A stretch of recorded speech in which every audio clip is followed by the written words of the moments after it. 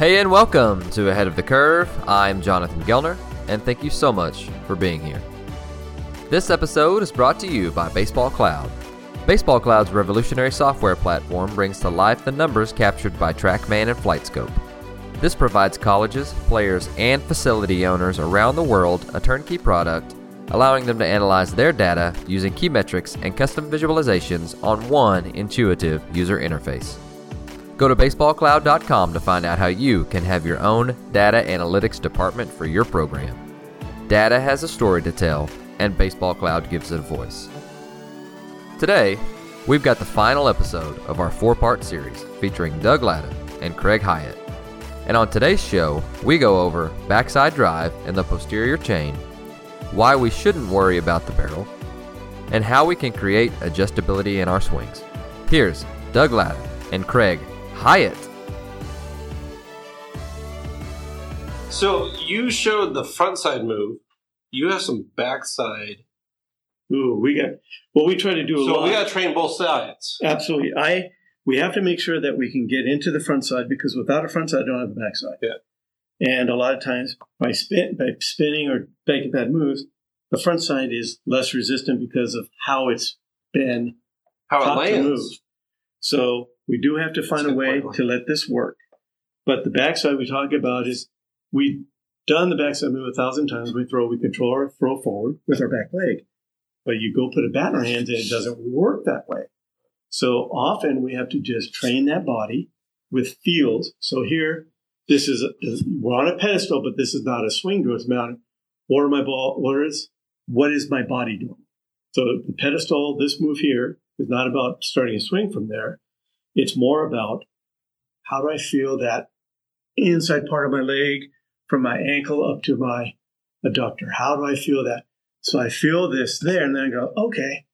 Then I get in my stance, and I feel that right there. So now I've got to begin to understand how my backside should work and take me to the ball. And that's how I develop hover or float or glide, because I can control that. And that was microseconds, but I got down to a good position without compromise. Some things we do is we'll also get a hitter on the inside part of their back heel so they can really feel that, and then just make moves and maintain the pressure, because if I lose the pressure on it, I've lost the backside. Then we can do a progression with just keep letting it get lower as they start and let it get down, but still feel that pressure and know it's still there. But that's drills that they can do all night long to help just get a feel for what it is to have a backside move me to my hitting position. Most people separate and the front side goes, and then you have a front side move, you have no backside, and you're going to make a front side move at the ball, which is not going to be any benefit. We've talked about the wall drill. Yeah, or even I was going to point out, just with that heel drill that you're doing, this one, you're naturally going to stay on this wall working. Oh, yeah, because you're not working towards the plate, and you're staying there. Because the minute you do this, it's very unruly. Yeah. So it's a balance move. Yeah. So whatever balance moves we do, we talked about the sling, we talked about the wall drill, we've talked about the glute drive. So many things we can try and work on, but it's still about moving. Now, the other thing I tell people that's kind of fun, that front foot should come up underneath my hip. Oh, yes. If the front foot comes up underneath my hip, I carry athletically. Yeah. If the front foot does not come up my hip, I reach. So this is not a good position. I might be able to hit from it. It's not a good position. It's eventually going to cost me. But just being able to, whether it be a pickup, a kick, if I come up under here, the minute I'm up, I engage, now I'm good. So this becomes a nice, easy move. Some guys even turn the knee in a little bit when they... Yeah. But when a guy turns the knee in, I'm looking, okay, that works. As long as it doesn't counter too far the other way. Because sometimes it shifts this hip. So a lot of guys that turn the knee, I see, are also trying to do the hips too. Yeah. Trying to do an effect here, which I'm saying, these hips will work pretty much from here. When I throw a ball, I've never got a ball and tried to affect anything on my hips. Right. But I was able to throw the ball pretty well. So, but again, the character of a hitter and how they move is all going to be based on how their body works. And I think you've said also another cue could be the knee underneath the hip. Yes, we talk a lot, like we talk about practicing in the sling, is that I'm going to keep the foot, knee, and hip together, even in a practice move, to feel the backside make this move. So there's nothing happening Go here. ahead, one more time. You can see how the bad move is. You'll see that. The reach. Yeah. And a lot of people have a reach. We can survive a little bit of a reach, but we I don't think want to do that it you need- consistently. Stay back. So we're told to stride. We're told to stay back. And it looks like this. Yes. And then all I can do from here Is spin off. is this. And that's not rotation. No. That's spinning. Yes. And people said, so that's where the confusion is. There's rotation in every swing. There's rotation in every throw. But it's all of this going there, Yeah. which affects all that and creates it. But it's not a forced move that everybody thinks this is. It's just, the human back is not developed And if we to can do that. create some space from there, when I rotate, Clean. yeah. So I'm not stacking the hip and trying to turn, because right when I do that, You're done. I do that. And you can feel you completely lost So energy. I No gotta trap. I gotta get off that so that I can rotate my back heel off the ground. Hold the bat up, and I'm going to show you a drill a very Hit it. dear friend of mine does. And he's going to know the drill. And he just puts his fist there. Yeah. Go ahead. Go. No, make your move. Go ahead and make your move from there. Did you push that? Now, make a move without pushing back. There you go. Automatic. How's your position? What's amazing is right when you did that, when I went back, I felt I unweighted and then I had no control. Yes. But the Right when minute- you put the fist there and I actually just went forward, I felt this and got into this immediately. And I can control everything from there. Plus, then I have clearance for this to work. underneath my head. Mm-hmm. And maintain. And then, and get. So we're using our backside to this point. We're going to continue to use it. I want it all the time. And then we're going to have a great front side that doesn't allow us to continue. And then, I've said backside drive into front side brace. And then we have that finish. Yeah. And we stay on our line. So some of the things we look at a lot, as I've seen, so we do what's called a kick drill. So we'll have a hitter, particularly the spinners, the bracers, the shoulder, is just take a swing and kick up afterwards. Yeah, that's what I was. Yeah. And what we do with that is only to excite the muscle system to feel that move. And we'll literally start them hitting that. Now, obviously, we want them in line with the ball. We want them in line with the ball and kicking up afterwards. You'll find a lot of hitters can't do that at first. Don't worry. They'll get it. Some of them are so, it's like almost they're going to fall over. But what that does is gets the backside working the way it's designed to. Because if I get to a good position, I can do that. If I make a compromised position, I can't do it. Uh-huh. My body will not allow me to do what I want to do. And it's natural for the body to be able to want to kick. But if I get to a bad position, I have to fight to try and make that same move. So we do the kick drill sometimes just to wake up the bottom half. And it's funny, sometimes we get guys And going. to break down the brain's idea Absolutely. of what It's back kind of is. shock it into another Yeah, because realm. we feel like we're breaking rules when we go here because we've been conditioned our whole lives that that's not. Oh. The funny thing is, guys will do a kick drill and say, okay, now go regular, right? Yeah. And they'll get up there and just go, boom, and they'll keep kicking because fall off the bat is ridiculous because they're maintaining level. And remember, to get here, before they kick, they still had a great position. Uh-huh. So just because the kick comes up, they still have all that energy going the right direction, but they don't realize, yes, I don't want you to expect you to hit that way. Yeah. But now it's just a matter of saying, then the body wakes up and it's like, then you see, we talk about what the foot does after the movement begins. We're not going to stay grounded. A lot of people say, keep that foot down. Don't you dare. That's an anchor. Any move that doesn't allow that foot to release is eventually going to cost me my line. Because I get here and my body anchors, I have to go around. Yeah. I have to go around. That back foot will release to some degree. And if you watch good hitters at contact, that foot is off the ground. Or what we call light. Yeah. There are very few hitters who have ever been successful holding back. And what I'll tell you, they were holding back. They were not able to exercise the outside perimeter of the zone. They couldn't get there. They could only get around there. So they're really good in a smaller zone, but If we release, we get That's more. that ground ball reach. That's Exactly. the 6-3. Yes. Because they reach a point where they have, I got to go. and then the barrelhead flips, and that's the 6-3.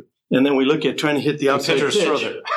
And we talk about the outside pitch. Yeah. If I release here, I have that much more line on the outside pitch. Yeah. If I don't, I got no shot at it.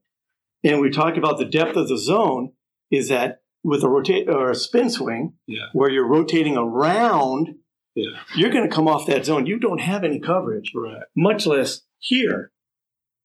And once you understand how to hit this pitch here, life gets pretty special because now, gotcha. Yeah. Because I can get you. Once a pitcher's pitched maybe on a 1-1 Not count, anymore. that you can go double up. Or And when you prove spin you on can it. do that, it's not a strike. then come back inside of me. I just baited you into my home run. You change it around where you're able to cover. Yeah. And it's funny because I had a hitting coach once was very proud of himself telling he had some guy hitting fastball at the big league level. Mm-hmm. And like my guys hunt sliders. You can't sell out on one pitch as maybe you can in high school and wait to get, but as you've got to be able to do damage on any pitch, any location. You've got to learn to cover.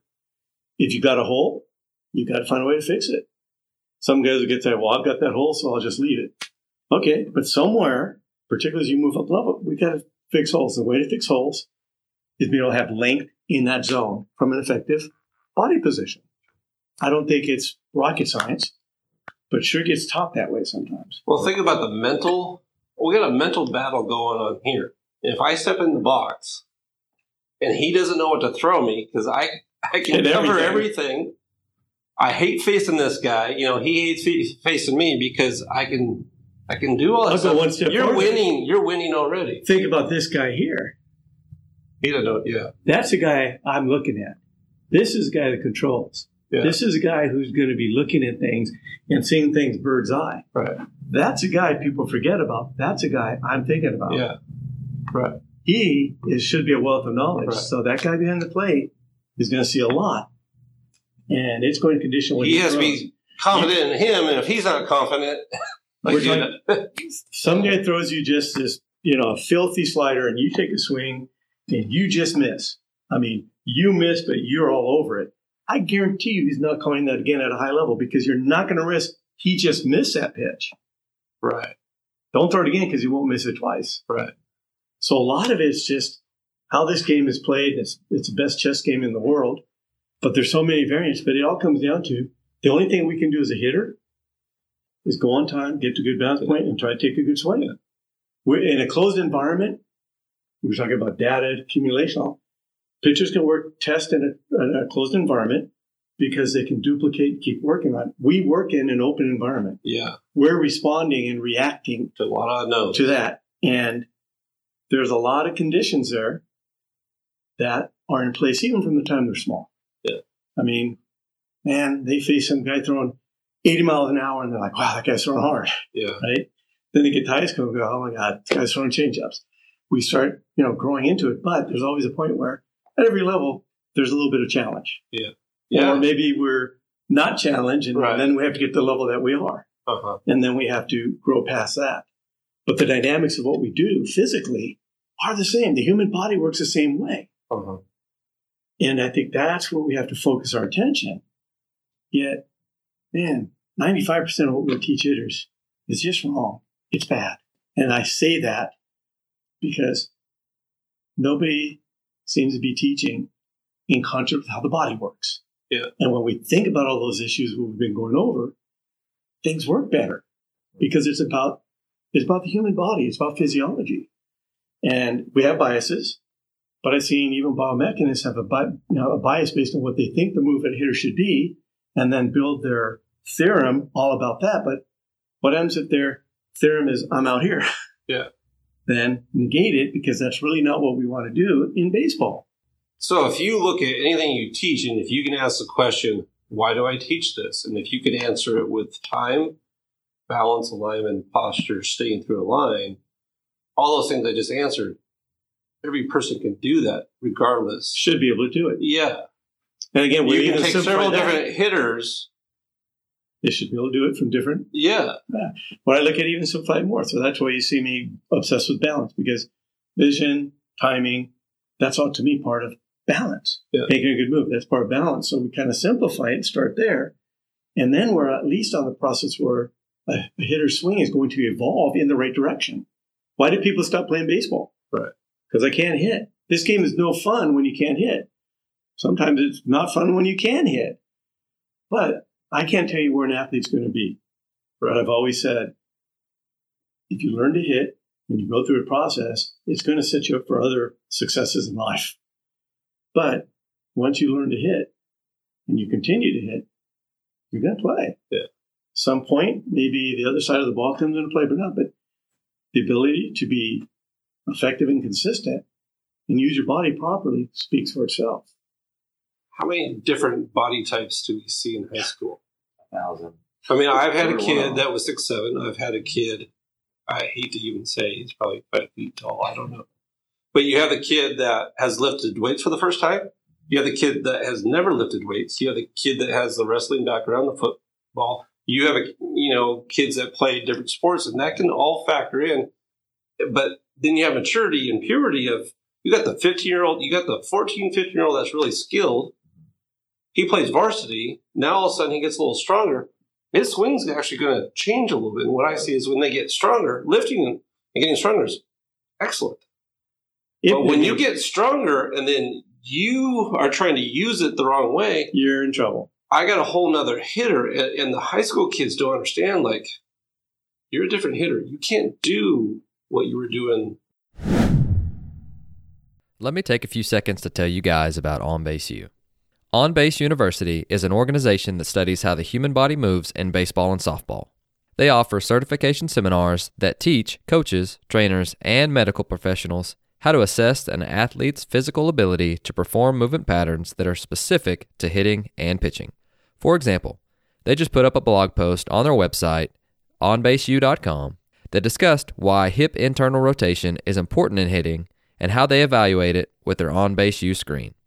If you want to learn more about OnBase U, I did a podcast with the OnBase U founder, Dr. Greg Rose, episode 78, and he talked about how he modeled the screen after golf assessments that he created for TPI.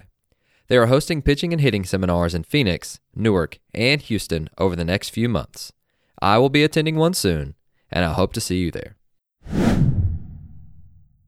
We saw that yesterday. We were watching a local game, and you see, and that's, we start equating to hit a ball hard and far. I got to swing hard.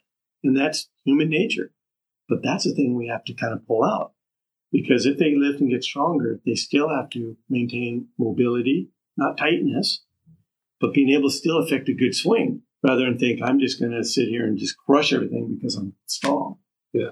Like, does a pitcher get stronger and automatically throw harder? Yeah. But again, the body works in this form that people kind of forget. Is that we need to be stronger, we need to grow, we need to be athletic. Coordinated. Yes. And moving. And we see all difference, but all those kids can learn how to they all can learn how to do this. They all have different, some might go a little farther, some might go a little less. Some people, that might have a different setup, but your setup will match how their body moves, but you got to find that out. The other thing is strength complements a swing. Why are they not balanced? It doesn't define a swing. But put those two together. Now and again, I don't think a swing should change. How many kids show up here and think, like, what's that swing today? Right. So again, maybe they're searching. Maybe they said, this worked really good in toss. This worked really good in VP. This is what I thought I did, X, Y, Z. But there has to be this consistency in how we work. And it's tough, but definitely by the time a young man's in high school or young ladies in high school or at a high level of travel ball, every swing should not be about results. It should be about intent. What am I trying to do? What am I trying to feel? How does that feel? That's what we see with the major leaguers too. Thank you. But again, they look, it's not something they come in with, but somewhere they get that idea. So let's get that idea out there now. Yeah. I'm not trying to hit a ball 400 feet. I'm like, okay, how's it feel? What happens there? Okay, that feels good. So the intent should not be, I'm going to hit that ball a long way. They're not trying to impress people. Yeah. They're doing their work. Yeah. And that's why a lot of times when you see major leaguers work, is a lot of that work is outside of, the public eye. Yeah. And people go see a BP where they're just kind of exercising and doing things. They don't realize the hard work went right before. Yeah. Early work. The other thing is get their feel to, okay, what do I do? Okay. Trying to really get to that point. So it has to be intent. Okay. The young man you saw yesterday. Let's get all the shoulders. Mm-hmm. Okay. Let's get a path. That's the only thing I care about. I don't care if you hit the ball or miss the ball. Let's get your path better. Let's get consistency in the path. This young man would get on that path, drill a few balls. Next one you saw human nature take over, he's going to hit the next one harder. There he went again. Yeah, it's a process, but it's also something a coach can educate. This is what we need to do. Well, and you were talking to him. How'd that feel? I mean, after a couple of reps, he was able to verbalize. He couldn't at first. No, he couldn't. And he'd be like, I don't know. But after 5 or 6 times through, he's like, before you even asked him, after he hit it, he'd be like, I pulled that one front shoulder or whatever he was saying. And that's a process of letting them learn to feel, to be able to self-correct. Mm-hmm. And then you can be their sounding board, because we're always adding pieces. You're always adding pieces, trying to make it better, or dealing with conditional changes. Like we're talking about compensation for the injury, or addressing environmental changes, shall we say, external. But the key is, the more they understand their body and feel it, they're going to be able to fix. And that's why I feel that in their man. I'm like, that's great. They go, God, why is Doug's nuts? I'm like, no. If you feel it, you can fix it. Yeah. So that fear you just had, we're trying to get away from. So then in their practice, when they're away from you, they're hopefully working with some intent to minimize how many times they feel that. And when you feel something really good for the first time, you then recognize how bad that other feeling is, and you never want to go back there again. And they get upset when they feel that, because, oh man, I know what good is. Now that is really bad. That was my normal is now really bad. Right. I'm blessed because I see the eureka, the aha, the like, I got it moment from hitters that are 10 years old up to major leaguers. Yeah. Where they hit it like, oh yeah, you get it. It's automatic. Like, wow. Sometimes the hitter's doing something he never thought he could do. It's just like, again, it translates. But that's what you want them to get addicted to, because then that's the goal. But that aha moment, we all have it. And man, that just makes me as a coach. Right. Yeah, today I did a good thing. Then they can coach themselves. And I heard this, I don't know, I probably stole it from someone, but you can't steal anything that's given to you, by the way. I want to be their assistant coach. I don't want to be their hitting coach. I want to be their assistant hitting coach. Sure. They are their hitting coach. I'm your second, eyes, and I'll assist you through it. But the more times you're correcting yourself without relying on me is when you can get out in the real world and make your own corrections within a bat, within a series. We can't call up coaches all the time and have eyes. Let's try to get as much done as we can ourselves. And, we can help support that. And they're always going to need us, but like the more you can do yourself. And again, it's not a matter of, you're not letting go. Yeah. You're there, but you have to let this process unfold. They have to find who they are. Yeah. The problem with a lot of coaches, I think, is like the cookie cutter. This is what you must do, or create this reliance that they keep coming back to. More importantly, my best teachers are my players. And it's funny people say, Doug, you're making them better. You're taking it. No, because I'm learning from each player. And how much do we rely on how much they say? And I need their feedback. Yeah. But there's times when the feedback even from a major league player, feedback is, okay, I have to adjust the way you think. Yeah. We have to get to a different mode here, because we're not just adjusting the physical, we're also adjusting the mental and emotional side of the swing. But if they're able to work and bounce ideas back in development, they're going to build who they are. And every hitter is different. And even cues. I'm lucky to have had this experience, but I had a lot of players on a major league team working, and they sharing their cues. Yeah. And they're all I said, guys, no. And we talked. They're like, no, give them big externals. Like, hey, a good line. Hey, that looked good. Because the minute you say, well, this is what I do, and then this guy tries that feel, but doesn't click with him, then it gets a little bit sketchy. Yeah. So that's a tough thing, and people don't appreciate how hard a major league coach has to work because he's working with 15 top-level players, 15 different ideas, 15 different swings. There's a lot of things there, and they're doing it under pressure because tonight, you're going to face the best pitchers in the game. Mm-hmm. And under a lot of pressure. So we want to build a massive vocabulary. We want a hitter to have the least amount of vocabulary. And we want it to be his vocabulary. His vocabulary. You tell me and then I will repeat that back to you, and I know he's going to say whatever. And then I have to try what we've been doing, and I think you see, when I talk to hitters now, I'll actually record them.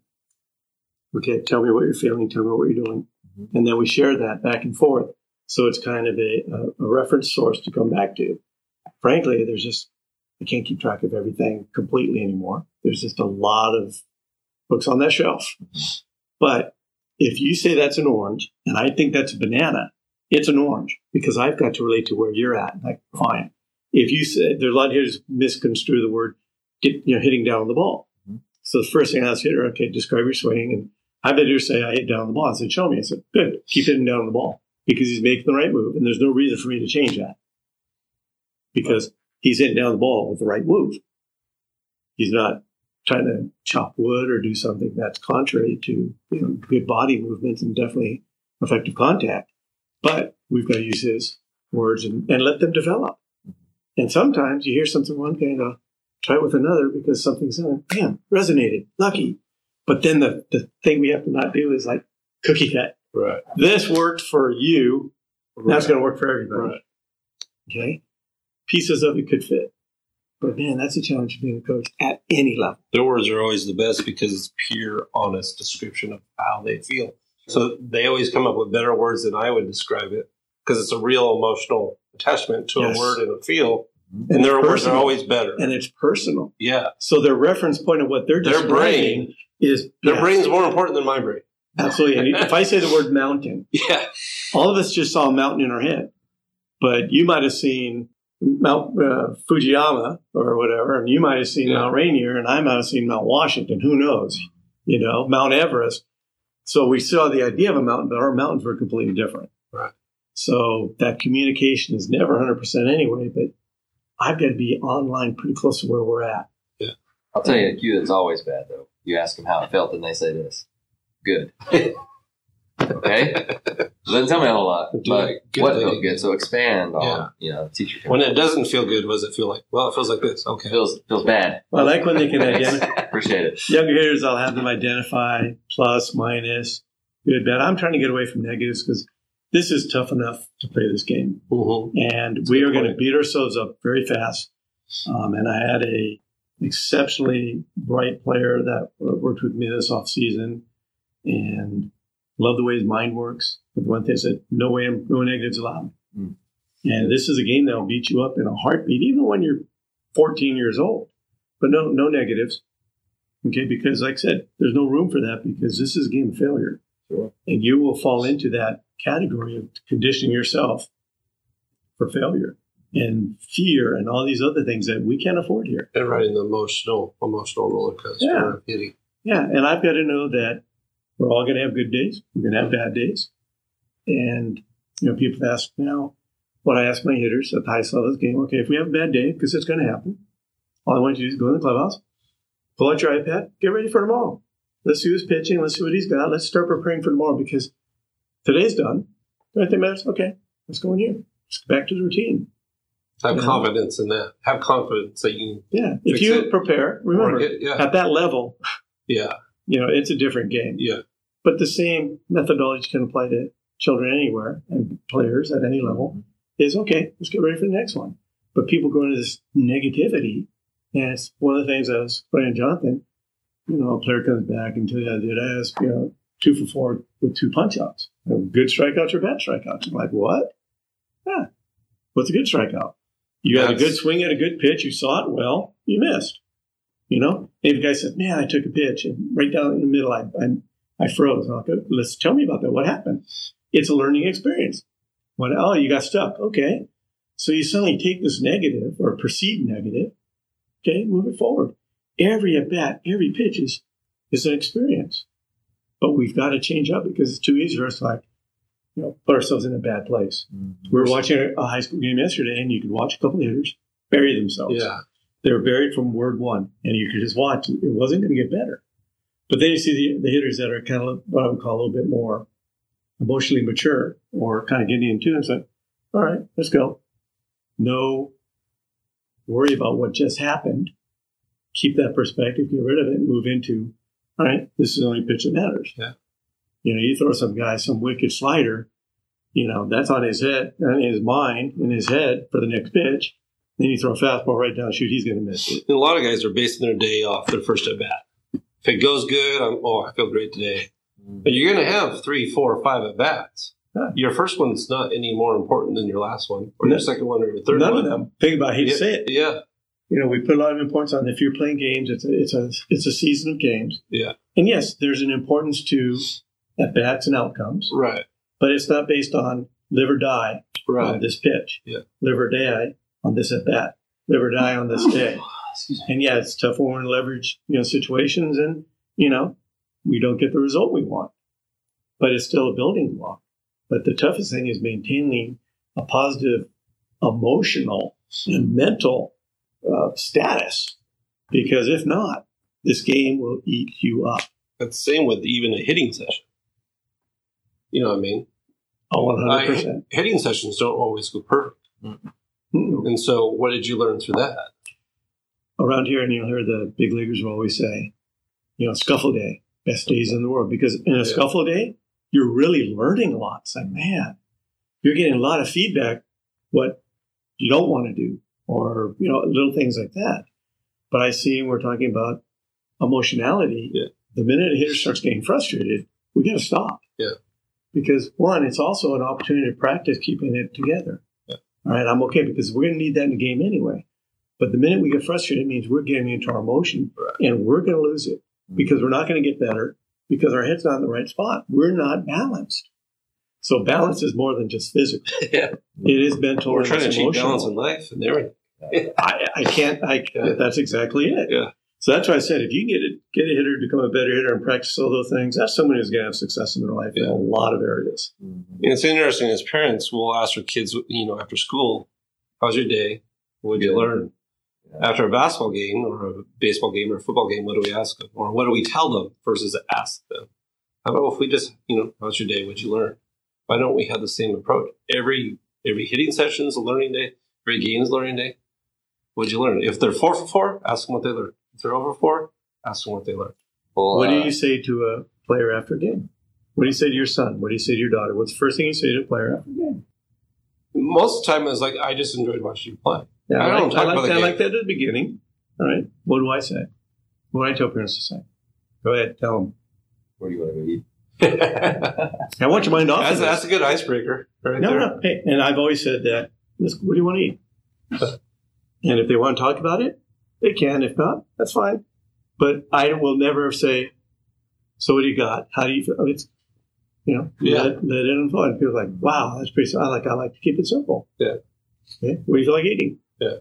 And obviously my kids kind of have the luck or unluck to have to deal with me. But I'm not going to sit there and micromanage or overanalyze. Right. Go play. Go have fun. But there's time to give them breathing room. Well, they were just in an emotional state for 2 hours, 4 hours, 5 hours. Can I ride state a serious peeve I've got? Go ahead. Good Lord, coaches. I just played 2.5 hours. And then you talk to them I forever. put a lot of pressure on. There's not much you need to say because I'm already tuning out. I'm tired. I'm hungry. I'm thinking about 1,000 things, maybe more performance. I don't need to tell you what I did good or bad. But Coach, come free. Yeah. Now let's get to work hard tomorrow. But I see these coaches go on these. Literally, I've timed 25 minutes.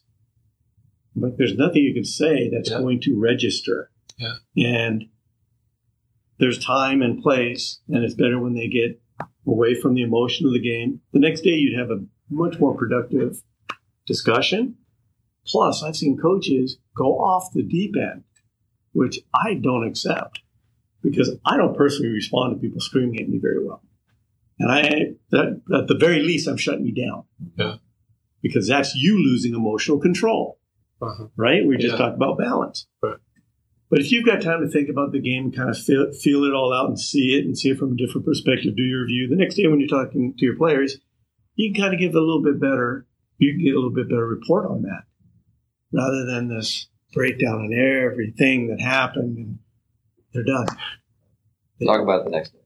Yeah, talk about the next day. When I coached, I said, okay, hey, let a good game out there, practice tomorrow, be there, need 110%. Hey, tough game today. Hope we learned a little bit. I don't think that team was better than us, but they're better than us today. So tomorrow, let's get after it. Where do you want to eat? Yeah. Well, that's for mom and dad. You buying for the team? But yeah, let's get them on their way. Yeah. Awesome. If we got high school kids, and they got a lot of things going on today. Mm-hmm. They've got studies, they've got finals, they've got colleges, they've got all this other stuff. They don't need to hear my diatribe. Well, they don't need to hear the coach and then hear the parent too. That's a lot, I guess, when you look at it from the kids' perspective. So to me, as a coach, when you speak, make sure it's something tangible because they hear you all the time. They tune you out. You might have something really good to say, but if it's all this all the time, give them little nuggets because we can hold on to a nugget. And when do we get a nugget? And you got to stay positive. Yeah. You've got to be a role model of demeanor. Because we asked that from them. Yes. And if you get frazzled, they're going to frazzle. Mm-hmm. If you get upset and lose control, they're going to get upset and lose control. And you don't want that on the field. You don't want it in the dugout. You don't want it on the clubhouse. Yeah. You don't want it.